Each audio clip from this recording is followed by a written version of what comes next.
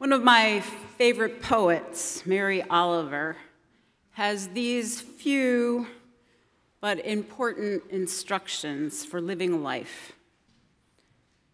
She wrote, "Instructions for living a life. Pay attention. Be astonished. Tell about it."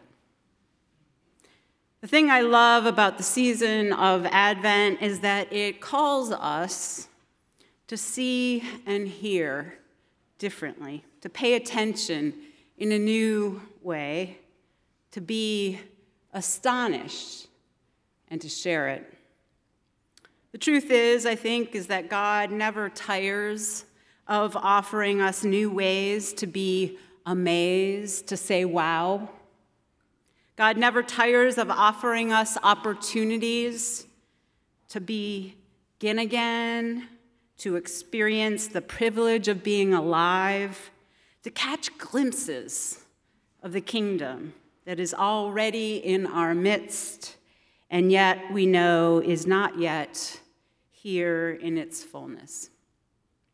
This Advent, we have been exploring how this heavy, sometimes tragic and weary world can rejoice.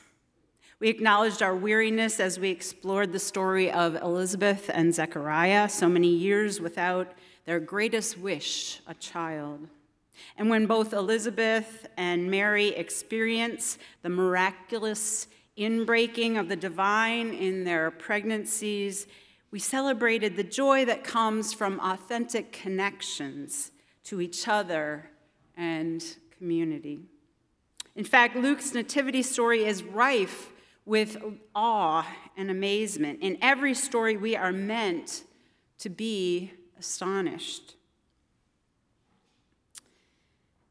Not only in the story of these ancient women, but about what it can mean for us as we ponder our own stories. And we wonder how this story is ultimately the fulfillment of God's ancient promises to turn the world upside down.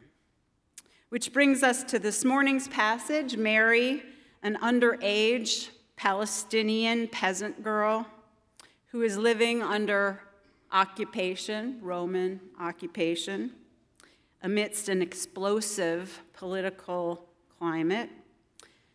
Well, she has found herself in, a situation. She has heard some astonishing news that could bring her heartache, news that somehow the child within her would bring about some sort of salvation for her people.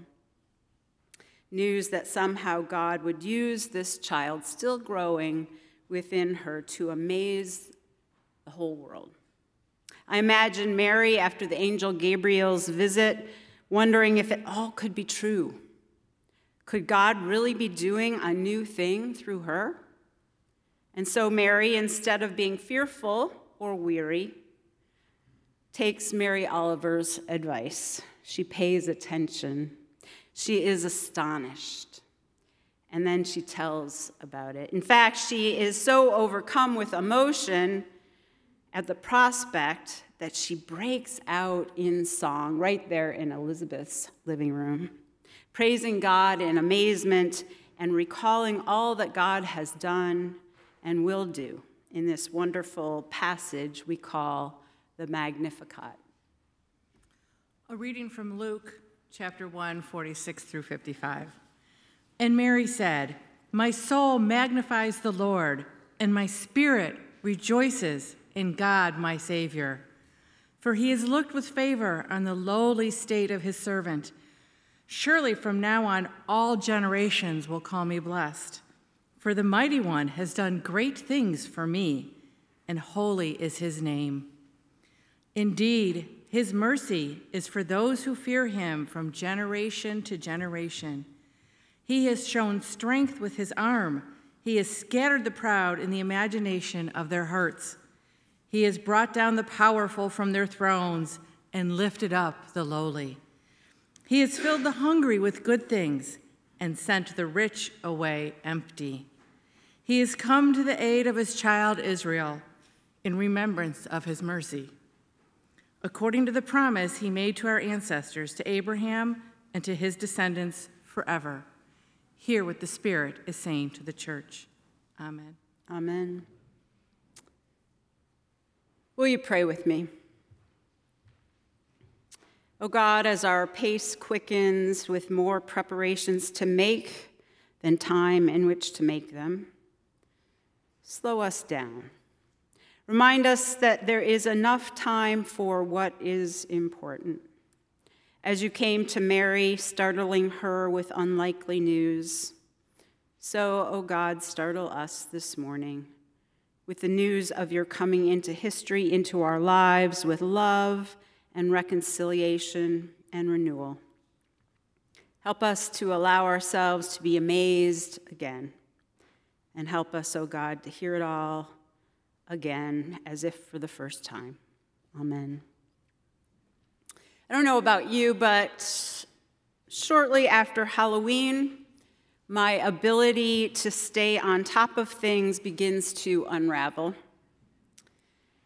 As the days get shorter and it gets harder and harder to meet all the demands of each day or even the previous day, as the things left undone begin to accumulate just as the daylight diminishes and the news of the world gets bleaker and bleaker, a kind of lethargy can set in. So when the first candle of Advent is lit and the tree goes up and the voices of Advent sing out across the church, it often feels like the most graceful invitation I have ever heard.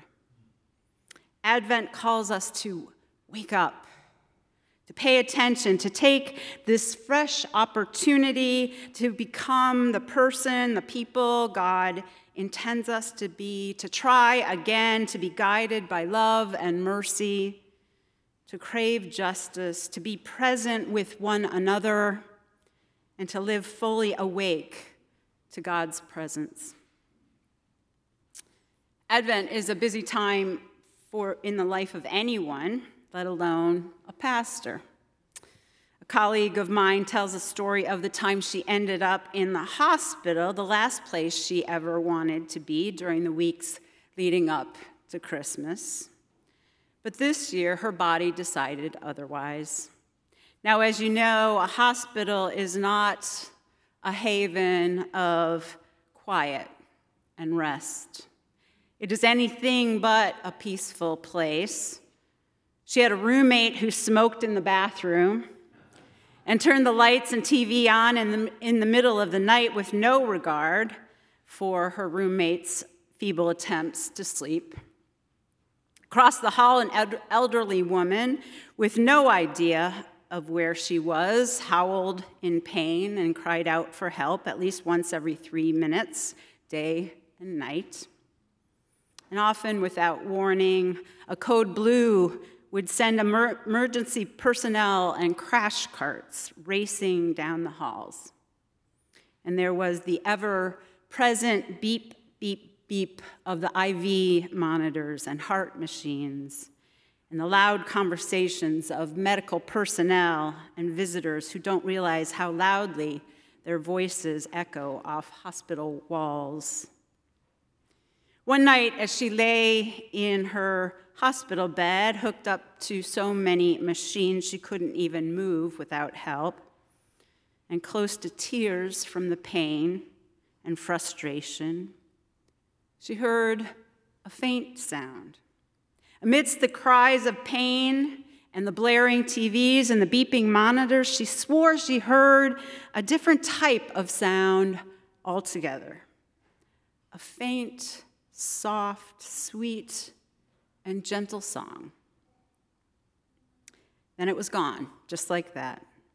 She wondered if she had imagined it. But a few hours later, still awake and trying to block out the sounds of the woman wailing across the hall and the loud, angry voice of her roommate swearing into the telephone, she heard the strange, beautiful sound again. So when the nurse came in to check her vitals, she asked her, "Is it me? Or was there indeed a very different sound breaking through the harshness of that place? Oh, the nurse said as she wrapped the blood pressure cuff around her arm. It's a tradition here. Every time a baby is born in the nursery, they play Brahms' lullaby on the loudspeakers.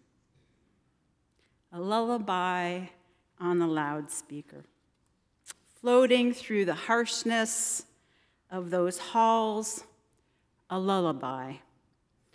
And right then, she said, for the first time since she had come through that emergency room of that hospital, she smiled and she felt hopeful. She felt a sense of peace. A lullaby on the loudspeaker. A baby is born. How about that? During the remaining time she spent in the hospital, she listened for the sound of that lullaby. Amidst the horrible sounds of pain and misery that surrounded her, she strained to hear a sound of hope, of life, of new beginnings. A lullaby on the loudspeaker. A child is born. She couldn't help but think of another lullaby, which broke into the sounds of a night nearly 2,000 years ago, bringing good news to all people. We must pay attention because the lullaby of good news that breaks into the world cannot be seen with the eyes or heard with the ears or perceived with the mind. It must be deeply understood when we stand awestruck and astonished. Breaking through the ordinary sounds of life and death is the rush of wings, the stumbling steps of shepherds, the soft cries of a baby, the sound of God singing to the world a lullaby to announce the birth of his Son, Emmanuel, God with us. Sometimes when we pay attention, unexpected joy and hope breaks into our poor manger places, making them holy straw. Friends, when the heaviness of the world threatens to close in on you in a world where we long for peace, but it never seems to come, when it's all you can do to check off your to-do list, trees and lights up, check, cards sent, check, gifts purchased and wrapped or sent, check, cookies baked, meals planned, check and check. When all you can do is put one foot in front of the other, I invite us, to take a moment to look up, to look around, to allow ourselves to be amazed, to allow awe and wonder to seep into our hearts. And if you are lucky enough to have a child in your life, I invite you to experience this season through their eyes. I love the story about the 7-year-old boy who was recruited to be in his church's live nativity. When he came in from the cold, he was asked how he liked being a shepherd in that nativity scene. He said, "It was okay, but I think next year I want to be a pirate."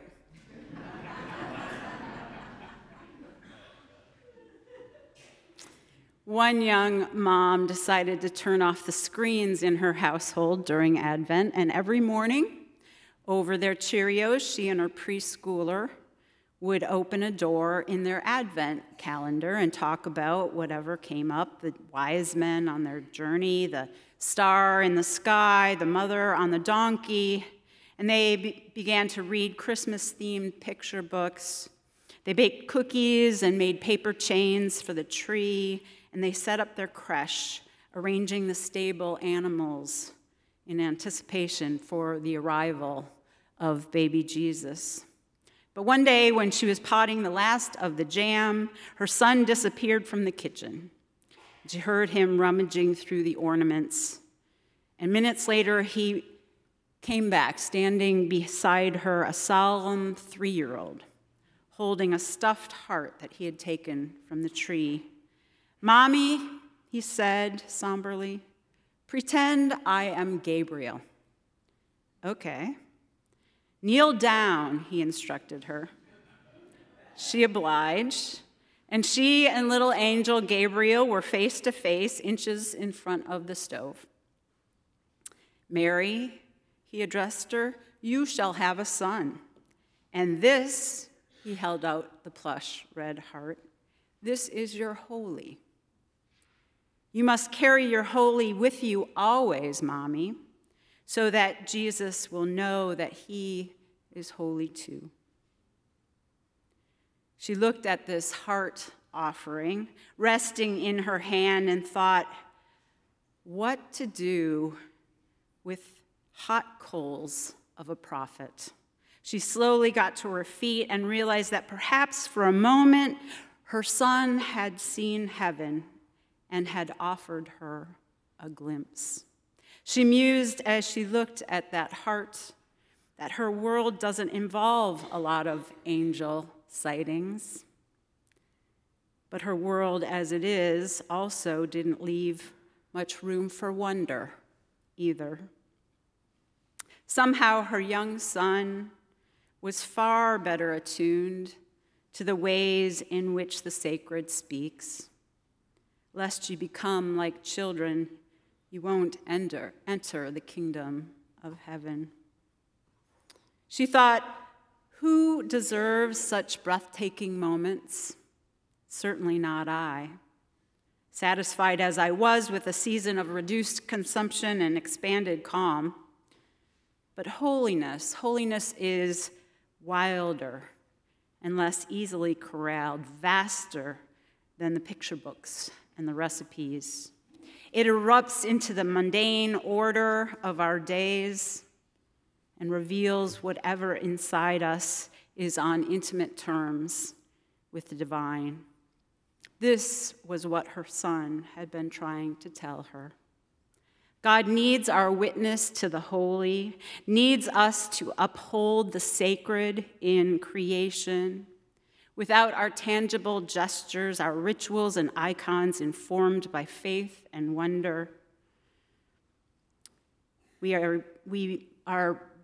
tend to become mired in the realm of cold common sense and rationality, and we become estranged from mystery and wonder. Friends, in this holy season, let us keep our eyes open for the divine that is often disguised in the mundaneness of our lives. Let us embrace mystery when we encounter it. Let us sing as Mary did in the midst of struggle. Let us magnify God's love with the wonder of God's promises. The great Rabbi Abraham Heschel once suffered a near-fatal heart attack, and when a friend visited him soon after, he confided, "Sam, when I regained consciousness, my first feelings were not of despair or anger.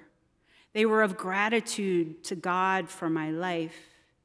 And he went on, "I have never asked for success. I have only asked for wonder."